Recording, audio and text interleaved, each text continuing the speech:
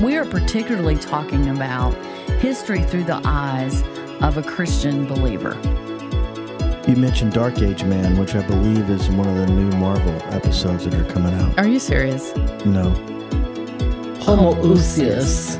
In unison. Homoousius. That's the reason that I teach this, is I feel like we all should be aware of history because it informs the way we approach every day. This is History Through the Eyes of Faith podcast with Angie Ferris. I'm your host, Frank Range Jr., along with producer Wes. Make sure you check the link in our bio for our Ko-fi page. This is a great place to support the podcast, get more information and reference material, ask questions, make comments, and even chat with us. We're glad you're here. Hey, it's History Through the Eyes of Faith. I'm your host, Frank Range Jr., along with Angie Ferris and producer Wes. Truth is, producer Wes, a little under the weather, so we are producing ourselves. Well, not really, because he will be involved in the process, in the production. He's still producing. Hey, Angie. Hey, Frank. All right, so we're in episode 82. Wow. Of History Through the Eyes of Faith. Yep. You have found it, and we're glad you're here. And hopefully, you've listened to some other episodes. If not, it's okay. Take your time. Take your time. Enjoy them. Hey, we haven't listened to most of them, so. Oh, we have. Like, follow, subscribe, and hit up our Ko-fi site. Like, follow, subscribe. And buy us a cold brew. Help us out. Or, some Nashville hot chicken. Oh, there's something. Yeah. Yeah, I think we could change our little button to say hot chicken. Change which button? There's a button on the Ko-fi site that they click to support. Oh, it says. It's buy cold brew. But we could change it to buy hot chicken. Well, I recently had some hot chicken. Mm-hmm. But I bought it at the store. I mean, at the grocery store. Like, it's just spicy chicken. It's not the well-known Nashville hot chicken. And if you don't mind, what is your association? Do you have any feelings, comments, history with Nashville hot chicken? Yeah, we've tried several different, and we've heard the backstory of Prince's, which is pretty interesting. Which I know. Okay. Yeah, so that's it. And we've done 2 or 3 different. There's one up on our end of town we've been to. We like going to Hattie B's, local. I can't take it real hot. Yeah. But Tim enjoys it. Well, you've been in the Nashville area since the late 80s, right? Mid, yeah. Mm-hmm. Or 85, 86? 84. Really, 84? Yep. Have you been familiar with Nashville hot chicken since 84? No. It's just like it showed up in the last 10 years. Right. That was what I was trying to get out of it. Yeah. Right. So on the local food tours that I've done, I ask people if they're familiar with Nashville hot chicken. They're like, yeah. And I share with them that I've been in Nashville since the late 80s. And it wasn't a thing. I didn't know it was a thing. I'm thinking, by the way, you just got some icebreakers. Where'd you find those? Were those mine? No, they're mine. They came out of my purse. Oh, okay, good. Because I had some like mints over that area of the Studio B. And I thought, well, I didn't know those were over there. So I'm good. Nashville hot chicken. I just remember thinking, this is the thing. When it really distracted me was when I saw a Kentucky Fried Chicken commercial with their new Nashville hot chicken. And I'm like, I'm not familiar with this. And so when we take people on the tour, we tell them like what you mentioned, the Prince's story. Well, this is the story that I tell, which is probably close to other stories, but living here since the late 80s, I can vouch for the fact that not many people knew about Nashville hot chicken until recently. Right. But it has been around for a long time. It's been around since the 40s. On the northern side of Nashville. Right. Okay. And the story goes, and you mentioned a couple of names of places, and like there's Party Fowl, there's Hattie B's, there's Prince's, there's Bolton's, there's probably others that I don't know. Yeah, there's about. one up on the northeast side of town. I can't remember that. But Prince's is the original. Mm-hmm. And it's Prince's Hot Chicken, and they had a place on the north side of Nashville. Now they have a place down near us in the south side but the north one burned. It's not there, but they have one in the new development on Broadway, on 5th and Broadway. They have a storefront there. But the story on Prince's, there's a guy named Thornton Prince, and he was a ladies' man. Mm-hmm. And Just what I be hearing. I be hearing about the ladies' man part. He was That's what I be hearing. Okay. Ladies' man, married 5 times that we know of. Mm. And at some point, the woman that he was with had had enough. He'd come in late. Obviously, maybe had been with someone else. She wasn't having it. So he got up on Sunday morning. She knew that he was going to have fried chicken, and she made fried chicken, but tried to put as much spice in it as she could find. She was going to burn him up. She could burn him up. Maybe he'd have a heart attack. I don't know, but I'm getting my revenge. And this is how I tell it on the tour, that he took a bite of that chicken and he said, "Oh my gosh, this is the best chicken I've ever had." So that didn't work. She leaves and he tries to figure out what she did. So he spends a few years figuring out the recipe. And then he opens Prince's Hot Chicken and Fish Shack, or hot. So he wasn't even in the chicken business before that happened. No, that's the story. And he opened Prince's Hot Chicken and Fish, I think it might have been, in the 40s in North Nashville, and it was always a venue and a place, and people like the hot chicken. There's another family, the Boltons is a hot chicken place that I think there might have been a story that they were at. The person came from Prince's and started his own or something. But there, in my opinion, there was just a couple of those places for decades until, I don't know, maybe some marketing person decided we're going to make Nashville hot chicken a thing. And then Hattie B's came to town, which always has a long line around it. Party Foul came to town. So hot chicken is a thing. So that's the ones I was thinking of was called Helen's Hot Chicken. Okay. In Gallatin. In Madison. But yeah, so it's been around a while. So here's the thing that we tell on the tour. That, by the way, if you're listening and you haven't taken the tour, I'm giving you a little something here extra.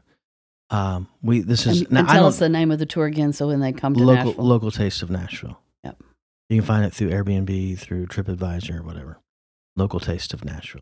So this is how I tell it. I said, I don't know how everybody found out about Nashville hot chicken, but there was a young lady who went to Tennessee State University in the north side of town and became a local news anchor here at Channel 5, and then went on to have her own show, a nationally syndicated show. And you may have heard of her. Her name is Oprah Winfrey. So maybe she told people about Nashville hot chicken. Mm. There's a connection. There is a connection. That's a cool story to tell. Or it could have some, because it kind of goes in line with when everybody started coming to Nashville. Yeah. So. But it wasn't, no, somebody had to choose it. If you came to Nashville in the 90s, early 2000s, there's not going to be a hot chicken place on Broadway. There's not going to be a hot chicken place at the tourist places. And everywhere you travel in the country, on the menu, they'll have Nashville's hot chicken. Yeah. It's crazy. Might should have gotten paid for that. Mm-hmm. Trademark it. So that's a little story about Nashville hot chicken Prince's. And there's a Hattie B's down on Broadway that typically has a long line. But in the food court at 5th and Broadway, that new place, there's a Prince's hot chicken in there. And, if you know it, just go to the Prince's hot chicken and get the real thing. Yeah. And they have, the spice gets up so hot that you can't eat it. Yeah. And at Helen's, they cook it after you order it. Oh, that's the way they did it at Bolton's too. Yeah. So you wait. Good. Yeah. Nashville hot chicken medium was enough for me. I have to do mild. I can't even. Sometimes I just go with the Southern. And the Southern. I don't even get to the mild. Mm. If that mild sits there on that bread for a while, kind of piles up, can't take it. Yeah, and it's typically served with white bread, like loaf bread and a pickle. Yeah. The top level at Hattie B's is shut the cluck up. Mm-hmm. Mm-hmm. That's some hot chicken. And Party Foul uses a ghost pepper in their hottest chicken, and it's called Poultrygeist. Oh, my goodness. What fun. Ghost pepper, get it? Yeah, maybe we can do like a live, like a studio audience recording one time, have like a when you trip to Nashville and come sit in on History Through the Eyes of Faith. I want to know where you guys are, okay?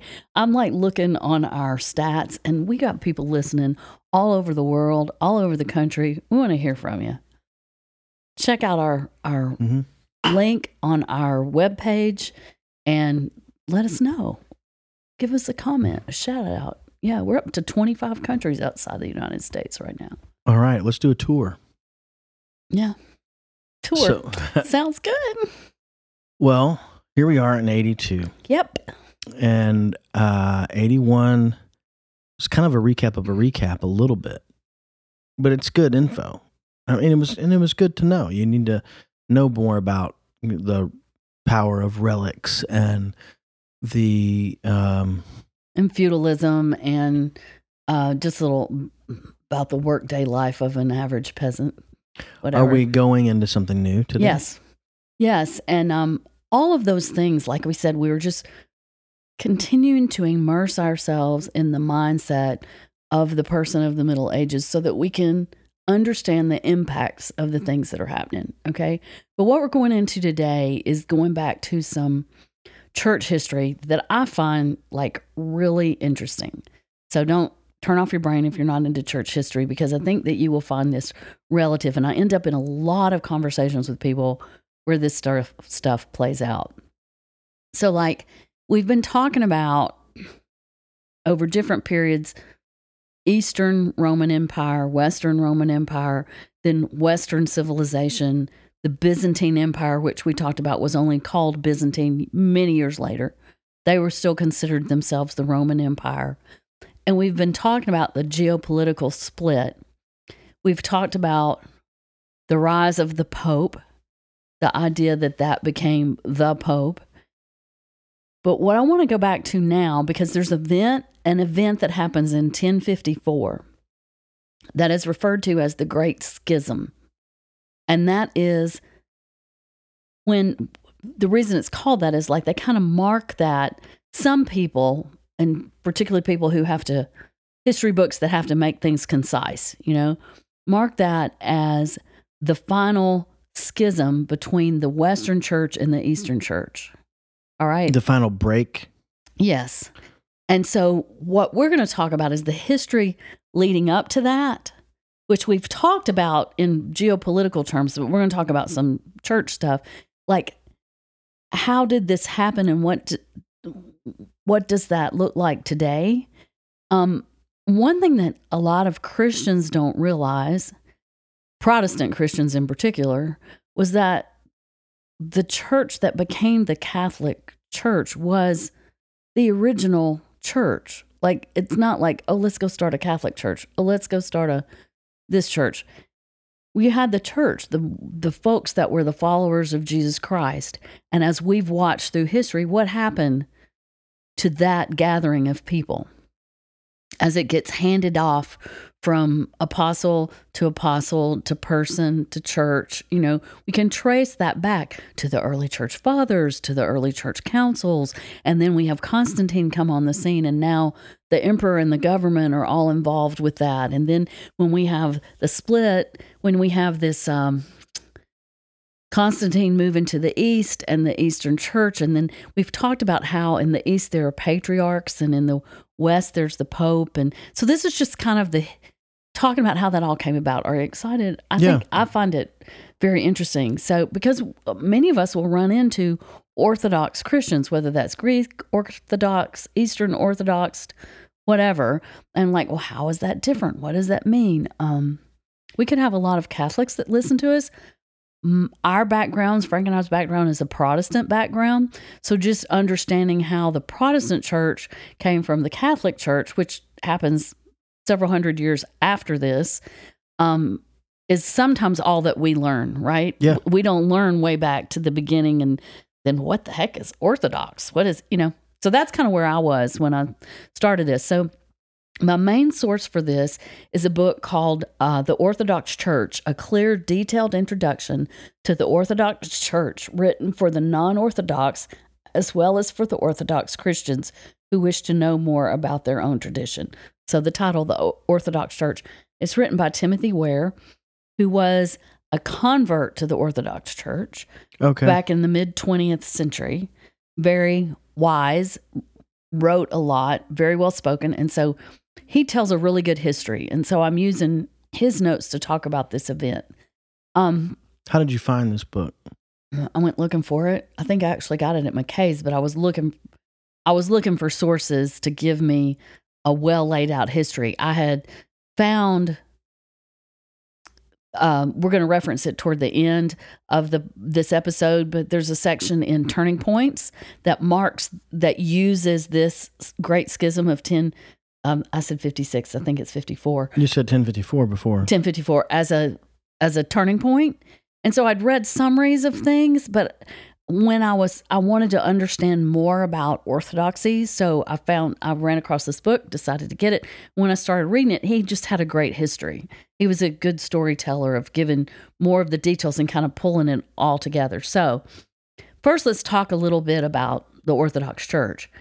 Orthodox often call themselves, quote, the Church of the Seven Councils. Now, if you go back and look, there has been more than 7 councils, okay? But those first 7 are the ones that are considered to be orthodox and that they hold to. By this, they do not mean that the Orthodox Church has ceased to think creatively since 787, which was the last council, 7th council. But they see in the period of the councils the great age of theology.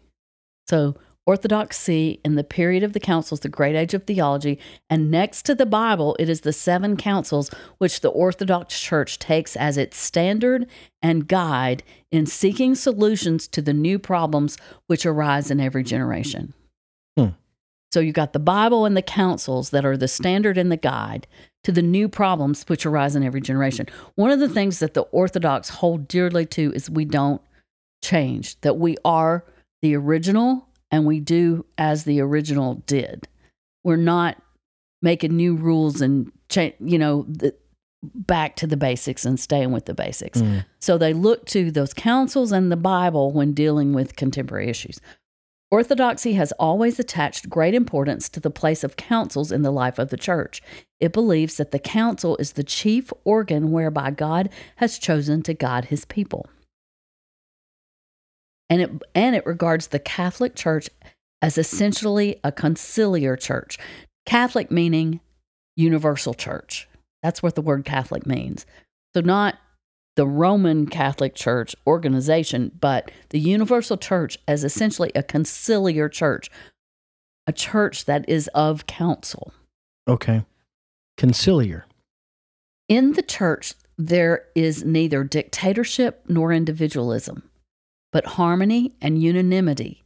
Its members remain free, but not isolated, for they are united in love, in faith, and in sacramental communion. In a council, this idea of harmony and free Why can't it be unity? Unanimity. I think it has to do with being in unison. Anyway, I don't know. Unanimous. Okay. Okay. All agree. Okay. This idea of harmony and agreement can be seen worked out in practice. In a true council, no single member arbitrarily imposes his will upon the rest, but each consults with the others, and in this way they all freely achieve a common mind. A council is a living embodiment of the essential nature of the church. I just find that very interesting. So it's not like a Congress or a parliament where there's 2 sides and they're hashing it out. It's not meant to be a balance of powers. It's you come together as a unanimous body, all belonging to the body of Christ, and you freely share and consult with each other until you come to a common mind. Okay? I just find that really interesting. So now he's going to go back. So that's the emphasis that Orthodoxy places on the council. And those first 7, and you can dive deep into the Orthodox Church and figure out why it was only the first 7 and all that stuff. But they look to that and the scriptures to help make decisions. So now he's going to go back to the beginning of the church and kind of tell a story. And he says, when Paul and the other apostles traveled around the Mediterranean world, they moved within a closely knit political and cultural unity, the Roman Empire. And we've discussed that. So the Roman Empire existed. Everybody knew how it worked. It's closely knit in political and culture, and that's where they were. This empire embraced many different national groups, often with languages and dialects of their own. Okay? A diverse group. But all these groups were governed by the same emperor. There was a broad Greco-Roman civilization in which educated people throughout the empire shared. Either Greek or Latin was understood almost everywhere in the empire, and many could speak both languages. These facts greatly assisted the early church in its missionary work. Mm-hmm. So we've talked about that, the commonness of the language and the government and helping spread. She's taking a sip of her beverage. But in the centuries that followed, the unity of the Mediterranean world gradually disappeared. Mm-hmm. We've talked about that, right? The political unity was the first to go.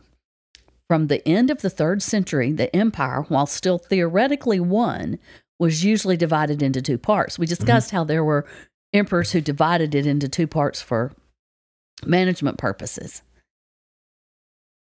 An Eastern and a Western, each under its own emperor. Constantine furthered this process of separation by founding a second imperial capital in the East alongside old Roman Italy. Now, he's telling it like it was 2 alongside. We've talked about it as if Constantine moved the capital over there. I never taken a sip of my beverage. Gosh. It's a lot. Taking a sip of my beverage. I got to move this.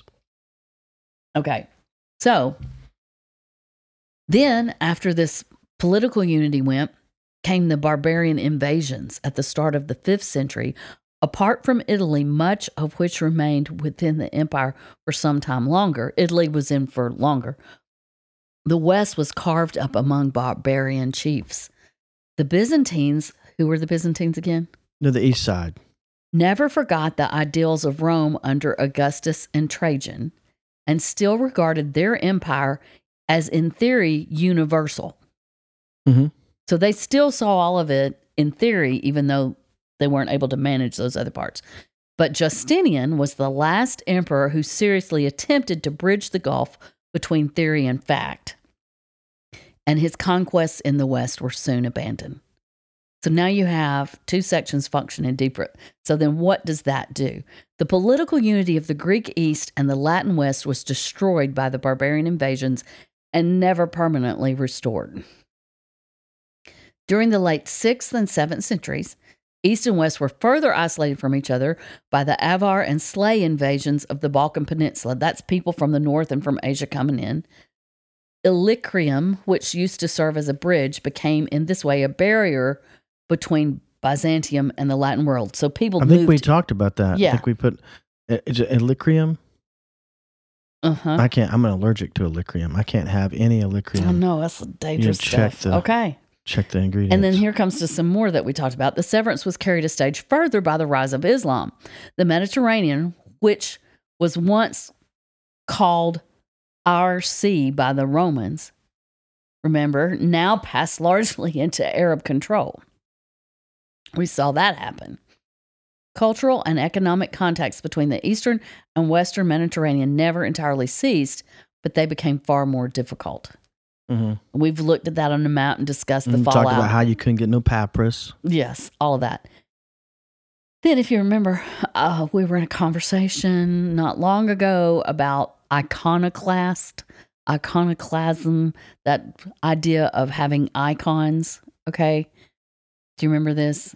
I don't. Okay. Well, it was at lunch after church one Sunday, and I wasn't listening. Tim started bringing up questions, and we talked about it. I didn't hear it. But anyway, in the Orthodox Church, there is a tradition of having icons, which are very much similar to the idea of relics in that it's pictures of the saints to be reminded of them, and they leave prayers with them and worship with them and this kind of stuff that other people outside of the Orthodox Church sometimes accuse them of idolatry in that sense. So there was a big controversy between the church in the West and the church in the East over these icons, okay, because they weren't a part of the church in the West. Well, I think they have been on some levels, but Well, anyway. the icons were like, pop icons. Yes. Like so this is the Elton John. iconoclast controversy contributed still further to the division between Byzantium and the West.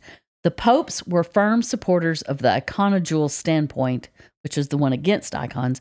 And so for many decades, they found themselves out of communion with the iconoclast emperor and patriarch at Constantinople. Okay. So in the East, in the government in the East, the patriarch would be the head of the church. The emperor would be the head of the government, which was the same as in the beginning, the emperor of Rome and the bishops, right? But the patriarch is for Constantinople, and then there'd be a patriarch for Antioch and a patriarch for these other locations, which were just another word for like bishop. All right. Cut off from Byzantium and in need of help, in 754, Pope Stephen turned northwards and visited the Frankish ruler Pepin. Remember this? Mm-hmm. This marked the first step in a decisive change of orientation so far as the papacy was concerned. Hitherto, Rome had continued in many ways to be part of the Byzantine world, but now it passed increasingly under Frankish influence, although the effects of this reorientation did not fully become apparent until the middle of the 11th century. So there's this marking of, okay, Rome's turning away from the east and toward the north. Pope Stephen's visit to Pepin was followed half a century later by a much more dramatic event on Christmas Day in the year 800. What happened? Pope Leo III crowned Charles the Great, otherwise known as Charlemagne, king of the Franks, as emperor. Mm-hmm. Charlemagne sought recognition from the ruler at Byzantium, but without success. For the Byzantines, still adhering to the principle of imperial unity, regarded Charlemagne as an intruder and the papal coronation as an act of schism within the empire. So, the fact that he was crowned emperor, they're like, no, you can't be emperor. We already have an emperor. And this is like a revolt and a break here. So we're just poo-pooing that. 800. Yeah. So the creation of a Holy Roman Empire in the West, instead of drawing Europe closer together, only served to alienate East and West more than before. The cultural unity lingered on, but in a greatly attenuated, which means having been reduced in force, effect, or value. That's what the word attenuated means. So file that away, y'all, if you didn't already know that. Attenuated. Use it this week. Yeah. So the cultural unity lingered on, but in a much reduced form. In both East and West, people of learning still lived within the classical tradition, which the church had taken and made its own. Notice that. People of learning. Not the guy on the street. Is people learning. People of learning, educated people. Or what? They still lived within the classical tradition, which the church had taken and made its own. But as time went on, they began to interpret this tradition in increasingly divergent ways, made more difficult by problems of language. So what they mean by divergent ways is it was being interpreted differently in the East than in the West. The days when educated people were bilingual was over. So there was a day when Latin was the language of the church and Greek was the language of people knew both, okay? By the year 450, there were very few in Western Europe who could read Greek, and after 600, although Byzantium still called itself the Roman Empire, it was rare for a Byzantine to speak Latin, the language of the Romans. So what's happening in the East is becoming completely Greek, and the West completely Latin. Photius, the great scholar in 9th century Constantinople, could not read Latin, and in 864, an emperor at Byzantium, Michael III, even called the language in which Virgil once wrote a, quote, barbarian and Scythic tongue. So they're looking down on Latin. Mm-hmm. If Greeks wished to read Latin works, or vice versa, if Latin people in the West wished to read Greek works, they could only do so in translation, and usually they did not trouble to do even that because they no longer drew upon the same sources nor read the same books. Greek East and Latin West drifted more and more apart. So you get an idea where they had the same sources, the same books. They don't now. In 4th century Europe, there had been one Christian civilization. In 13th century Europe, there were two. Okay. Perhaps it is in the reign of Charlemagne that the schism of civilization first becomes clearly apparent. The Byzantines, for their part, remained enclosed in their own world of ideas and did little to meet the West halfway. In the 9th and in later centuries, they usually failed to take Western learning as seriously as it deserved. They dismissed, this is interesting, they dismissed all Franks as barbarians and nothing more.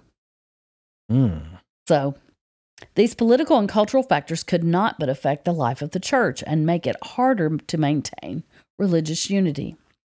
Cultural and political estrangement can lead only too easily to ecclesiastical disputes, as may be seen from the case of Charlemagne. Refused recognition in the political sphere by the Byzantine emperor, Charlemagne, he was quick to retaliate with a charge of heresy against the Byzantine church. So when the Byzantine emperor doesn't respect him as emperor, then he starts accusing the Byzantine church of heresy. Excuse me. He denounced the Greeks not for using, this is going to be a big side story. Yeah. You know, the fact that this is a podcast and that we have to speak a lot, you're having a hard time with speaking part. Let's just... Tonight. Today. All right. There's this word called the filioque. The filioque. Filioque.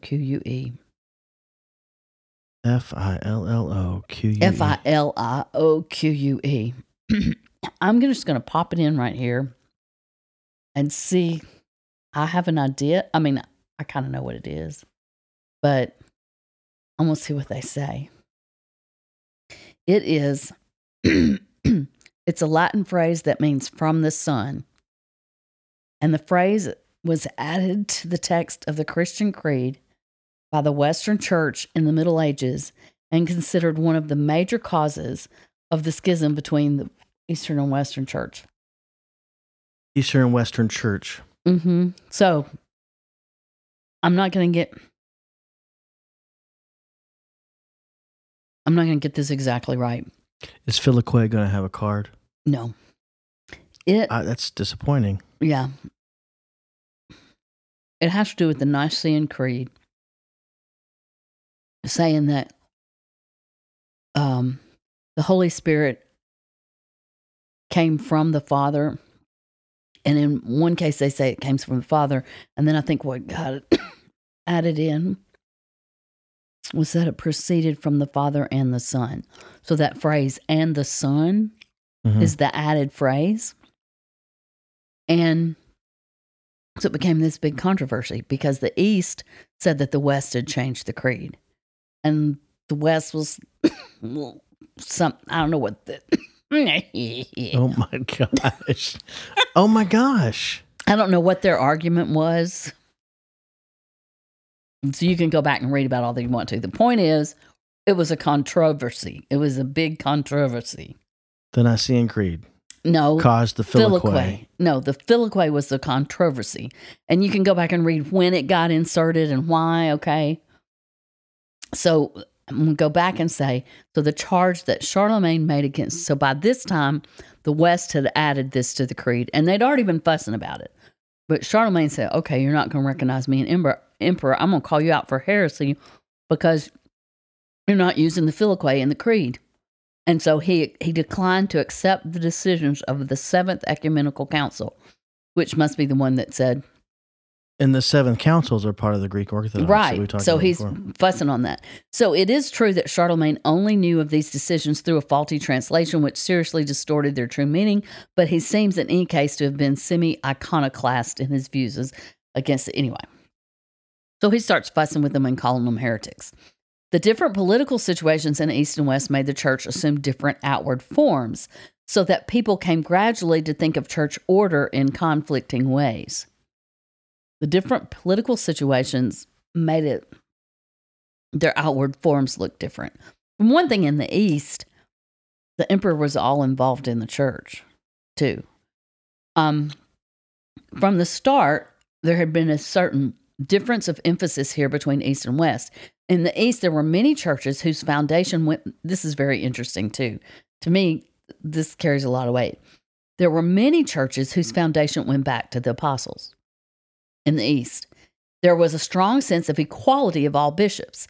of the collegial and conciliar nature of the church. All the bishops are equal. We meet in council together. That's how decisions get made. You have Antioch, you have Ephesus, you have Constantinople, you have, anyway, could name them all. The East acknowledged the Pope as the first bishop in the church, but saw him as the first among equals. So the Bishop of Rome had come to be known as the Pope, and the East saw him as the first among equals. In the West, on the other hand, there was only one great see claiming apostolic foundation, Rome. Mm-hmm. So that Rome came to be regarded as the apostolic see. It took this higher place in the West.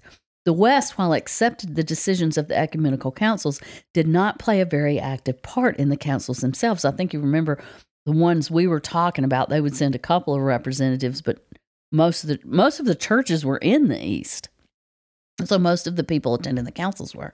The church was seen less as a college and more as a monarchy, the monarchy of the Pope. In the West. In the West. So to me, that's a huge difference there.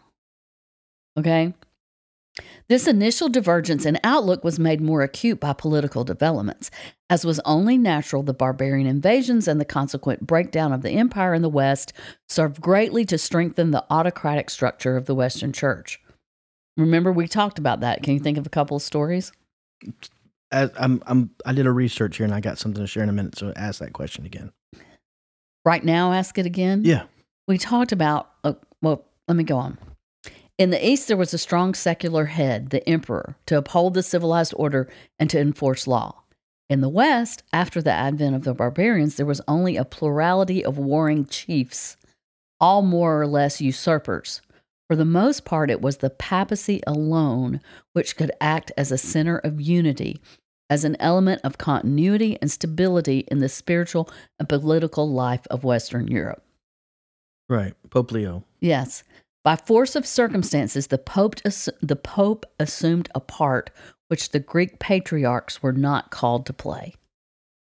By force of circumstances, the Pope had to step in and show some political leadership, and the Greek patriarchs always had the emperor, so they never had to do that.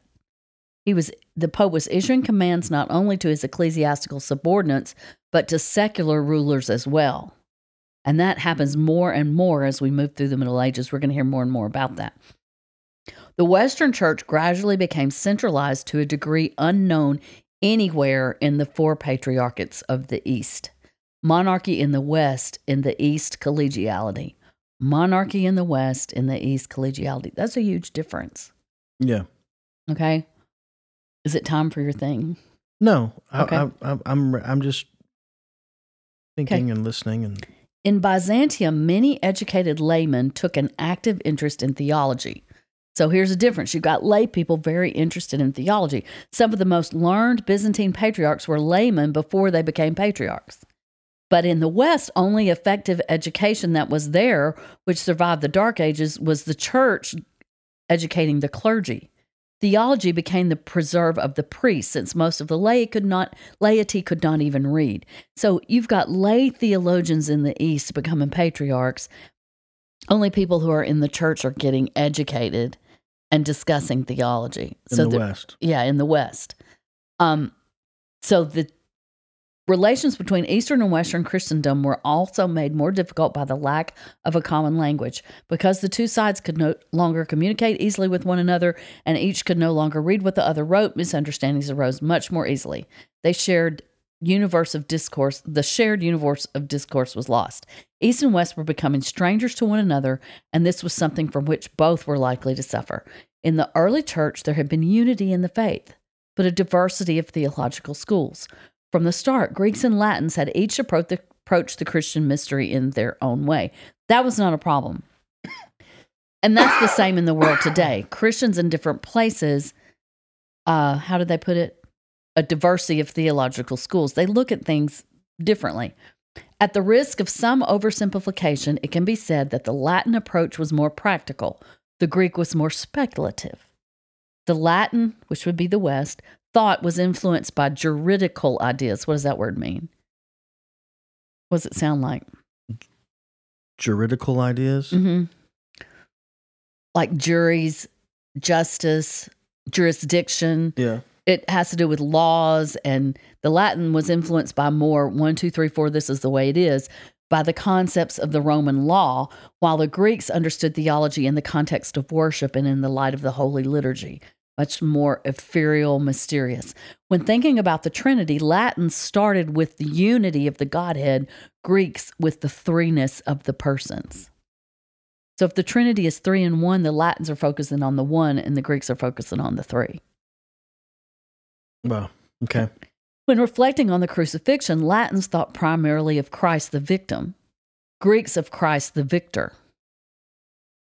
Latins talked more of redemption, Greeks of deification, which deification sounds like they're becoming a god, and that is a word they use, but it would be similar to the word we use for sanctification.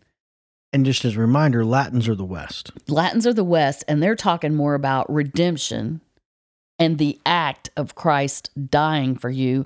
And the East is talking more about the victory that Christ has made over sin and death and the process of becoming more like Christ. Different emphasis.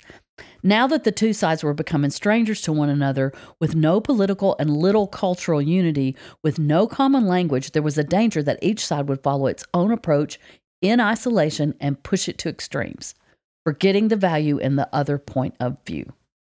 We have spoken of the different doctrinal approaches in East and West, but there were 2 points of doctrine where the two sides no longer supplemented one another but entered into direct conflict, and that was the papal claims and the filioque.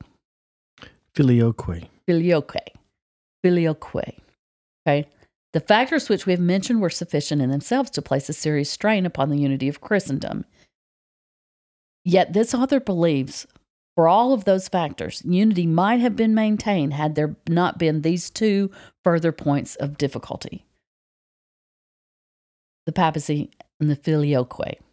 We have already had occasion to mention the papacy when speaking of the different political situations in East and West. We've seen how the centralized and monarchical structure of the Western Church was reinforced by the barbarian invasions. Now, so long as the Pope claimed an absolute power only in the West, Byzantium raised no objections. Yes, you can be the authority in the West, but the Byzantines did not mind if the Western Church was centralized, so long as the papacy did not interfere in the East.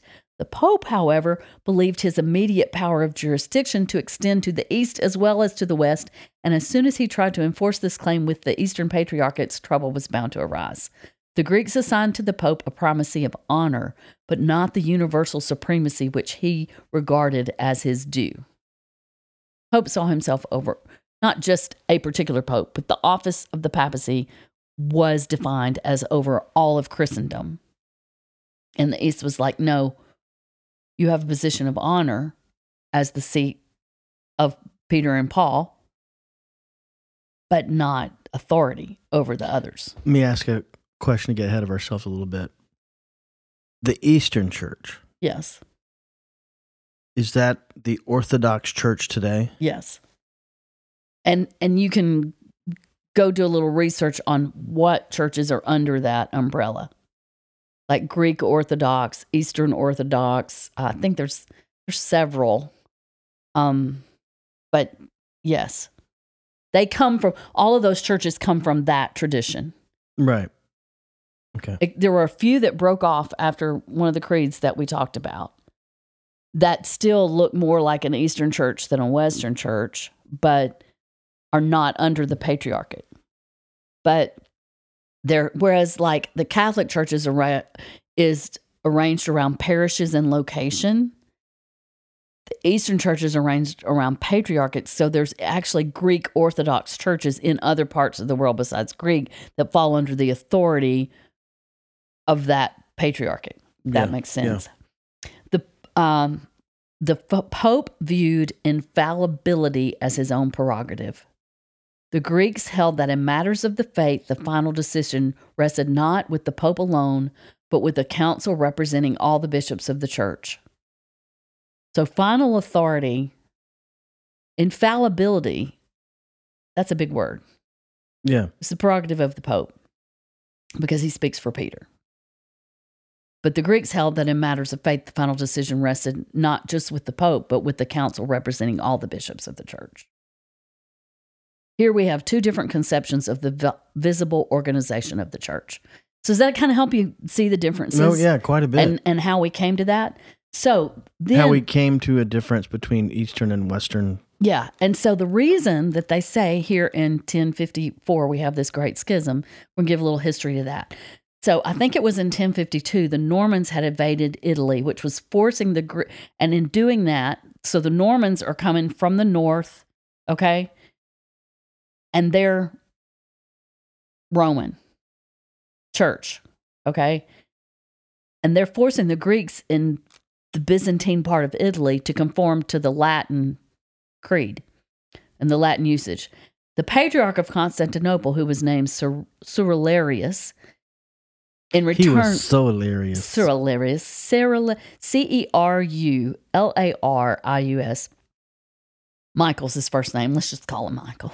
In return, demanded that the Latin churches should adopt Greek practices. And in 1052, when they refused, he closed them. So he's saying, no, the Latin churches have to do Greek practices, and he closes the church. And he says, this author says this was perhaps harsh, but as a patriarch, it was fully entitled to act in this manner. In 1053, however, Michael took up a more conciliatory attitude and wrote to Pope Leo IX, a later Pope Leo, offering to restore the Pope's name. In response to this offer, and to settle the disputed questions of the Greek and Latin usages, Leo, in 1054, sent 3 delegates to Constantinople, the chief of them being a guy named Humbert, who is Bishop of Silva Candida. Main thing is Humbert is being sent with these 2 other delegates to work on this issue. The choice of Cardinal Humbert was unfortunate, for both he and Michael were men of stiff and intransigent temper, whose mutual encounter was not likely to promote goodwill among Christians. The delegates, when they called on Michael, did not create a favorable impression. Okay. So now the plot thickens.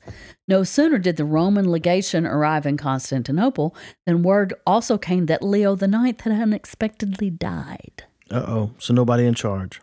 Not daunted, Humbert thrust a stiff papal letter, which he had written himself, onto Michael, who was the patriarch in Constantinople. That letter reminded the patriarch in no uncertain terms that as, quote, as a hinge remaining unmoved opens and shuts a door, so Peter and his successors at Rome have an unfettered jurisdiction over the whole church, since no one ought to interfere with their position because the highest see is judged by none. So he gives him a letter saying Peter's over the whole church and Rome is to be judged by none. Michael responded in kind by rejecting the letter and by questioning whether now, since the Pope was dead, Humbert was even a properly credentialed legate. Humbert was offended and resolved to leave Constantinople at once. But before he did so, this is the big thing that you'll read about in history books. He entered the great church of Hagia Sophia. Remember that? The Church of Holy Wisdom that Constantine built? Justinian. Yeah. Justinian the Great. Yes. He entered this church, placed on the altar a bull excommunicating Michael, shook the dust off his feet, and left. An Eastern deacon hastened after Humbert, trying to return the bull, but the overture was rebuffed, whereupon the paper was dropped in the street. Soon thereafter, Michael excommunicated the papal legation. So they just excommunicated each other. And that was the Great Schism of 1054.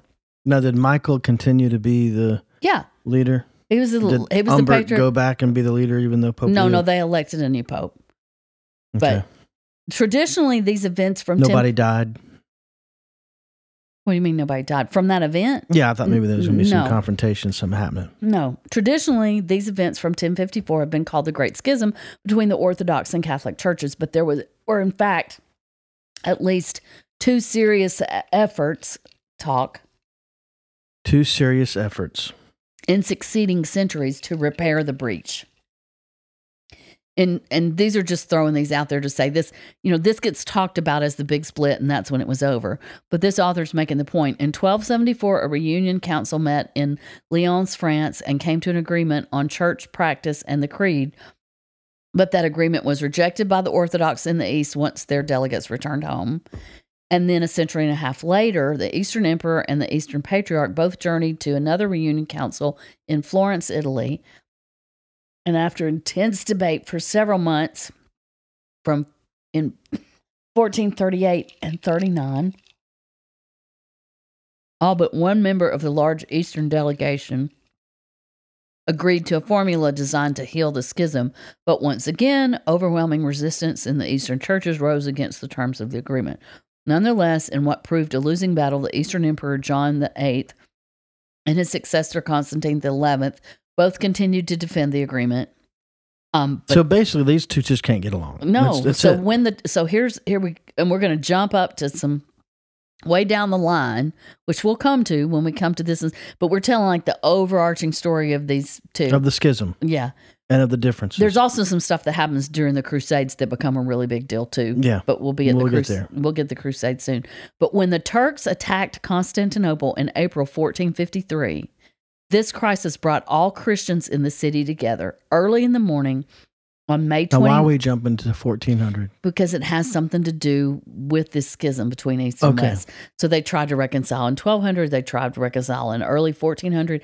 Then in 1453, all the Christians in the city are brought together by this attack of the Turks on Constantinople. So early in the morning of May 29th, Constantine attended a united service for Orthodox and Catholics in the Hagia Sophia. Then he went out to battle where he met his death. The same day, the Turks captured the city and transformed Hagia Sophia into a mosque. And who was this that died? Constantine the whatever. Yeah, okay, so several other Constantines. But he is the emperor of the East, and this is the end of the Byzantine Empire. Yeah, Remember how we talked all those years it lasted? Mm-hmm. So now they've turned the Hagia Sophia into a mosque. With Emperor Constantine XI died not only the Byzantine Empire, but also the last serious effort to repair the Orthodox Catholic schism until that is the 1960s. Wow. Which is not too long ago. The Great Schism of 1054 was a major turning point in Christian history because it brought to a head centuries of East-West cultural disengagement, theological differences, and ecclesiastical suspicions. It also symbolized the isolation that would attend the Eastern churches for most of the millennium to follow. Wow. So the Eastern churches... What's going to be the card? 1054? Yeah, the Great Schism. Mm-hmm. It's just going to say the Great Schism, or it's going to say 1054? I don't think 1054 is on there because I don't think I give away dates on the cards. Okay. The various Eastern Orthodox churches have passed through cycles of decay and renewal since the 11th century. During the same period... He's just going to get something. I have somebody in the studio here just for a second. He's going to reach back in there. Oh, yeah. Okay. So, the various Eastern Orthodox churches have passed through the cycles of decay and renewal since the 11th century.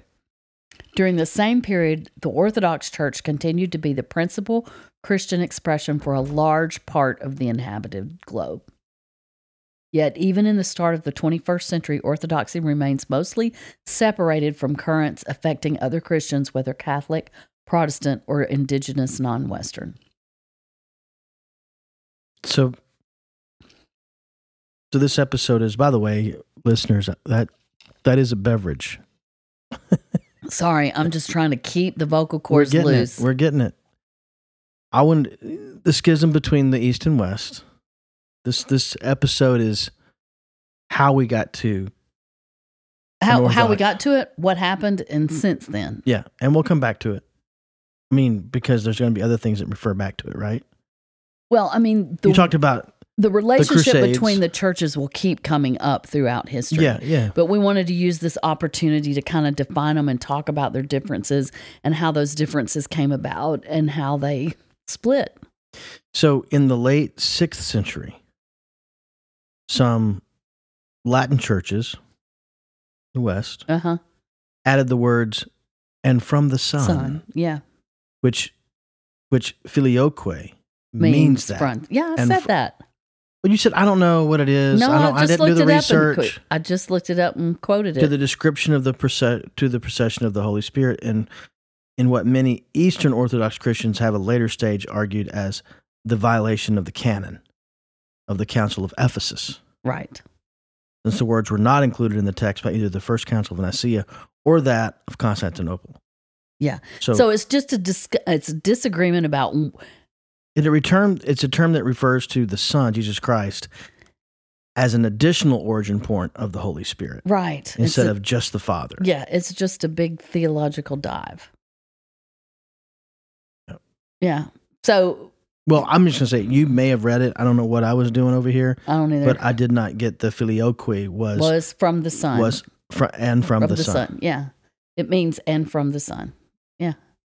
Okay. I remember at one point you saying, I don't know. I don't have it in front of me. And then I said, I'm going to pop it in right here while I'm sitting here. Yeah. And I pulled it up. You popped it in. And said, and from the Son. Okay.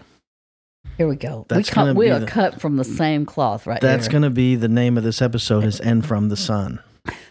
I don't know about that because I didn't want to spend too much time on that because. On what? Filioque? Yeah, because it's one of the main reasons. I think the much bigger reason is the papal difference. And it's a theological point that they came to fuss over. Yeah. And accuse each other. And I know this author says that it was that and the papal thing, but I really don't think the papal thing could have been, even if they agreed on this, they could have never agreed on that. On the Pope being the authority of all? Over all the church. Yeah. Yeah. Yeah. And I think that just stirred this filioque thing up even more. Well, as you read that, as you talked about the difference in belief about the Pope and the Council of Bishops on the East and just the Pope in the West, I'm leaning more toward the East on that. Yeah, I find orthodoxy very interesting. Yeah. And it's really cool interesting to look into it. Yeah. Yeah. Okay. So, pretty cool. Woohoo. Filioque. Homoousios. Yes, there we go. So we wanted to talk about what it means to be Orthodox and how that compares to Catholicism and kind of how that came about. Well, and I'd asked that question a long time ago. Yeah. And I said, we're coming to it. And here it is. Here it is. So we're going to jump back into some historic events of the middle of the 11th century in our upcoming episode and keep moving on from there. There's a lot. I was reviewing my notes and there's a lot happening in this 11th century that I had forgotten about. So laying out the path. Wow, it's really cool. Something I was in. Are we out of time? Not really. Something I was in conversation about, thinking about, is when we get into all these discussions of the church, we're like, the church this, and this is what they believed in the West, or this is the Latin view, and this is the Eastern view. And all of this conversation is about what would be called the secular clergy, if you use that term. It's about what's happened at the top of the food chain, what's happening with the popes and the bishops and the patriarchs, and what is day-to-day faith like. And that's going to come out as we go on, but that's just interesting to me. And you think about, if all these people can't read, then there's, even if they had a Bible, they couldn't read a Bible, right? So you're dependent on other people to tell you, which creates a situation where heresy is easy to come by. Yeah, and you're probably going to lean more toward tradition and example than anything else. Yeah, and the in the Middle Ages, in the Western Church, maybe in the Eastern Church too, but in the West, period, everything revolved around the church. So it wasn't an idea like you. And it was a corporate faith. So it wasn't like, do I believe this? Do I believe that? It's a whole rhythm of everything about your day, your life, the seasons was around different worship practices, things like that. It's like constant for everybody. I think we read this somewhere. I know I've had it in the notes and seen it a couple of times, that the way you were inaugurated, brought into society was through baptism. Like to have a role in society. In the Middle Ages, you were baptized in it. So everybody was practicing Christianity. it's kind of, or you were a heretic, which didn't last very long. But anyway, we'll be getting into more of that too, the ins and outs of all that. So any thoughts, comments, anything? No, I just think this is a pivotal episode to learn about the schism between Western and Eastern Church. That's my only comment, is that this is where we made it to. Yep. And we're going to learn some about how that approach of the popes came about. We'll be coming up on that. So, yeah. Well, we did it, Ange. Episode 82. Nothing funny throw in at the end? I don't have anything to really... I mean, I could say filioque again. That's funny. I don't know if it's funny or not. Cool. All right. See you next time. Or see y'all at the next one. We're going to hear you. This has been History Through the Eyes of Faith podcast. Please rate and review, subscribe, or follow wherever you stream your podcasts. You may also contact us and comment at onethingonly.org. Just click on the History Through the Eyes of Faith podcast tab. You can also support this podcast by checking the link to our Ko-fi site in our bio. Thanks for listening.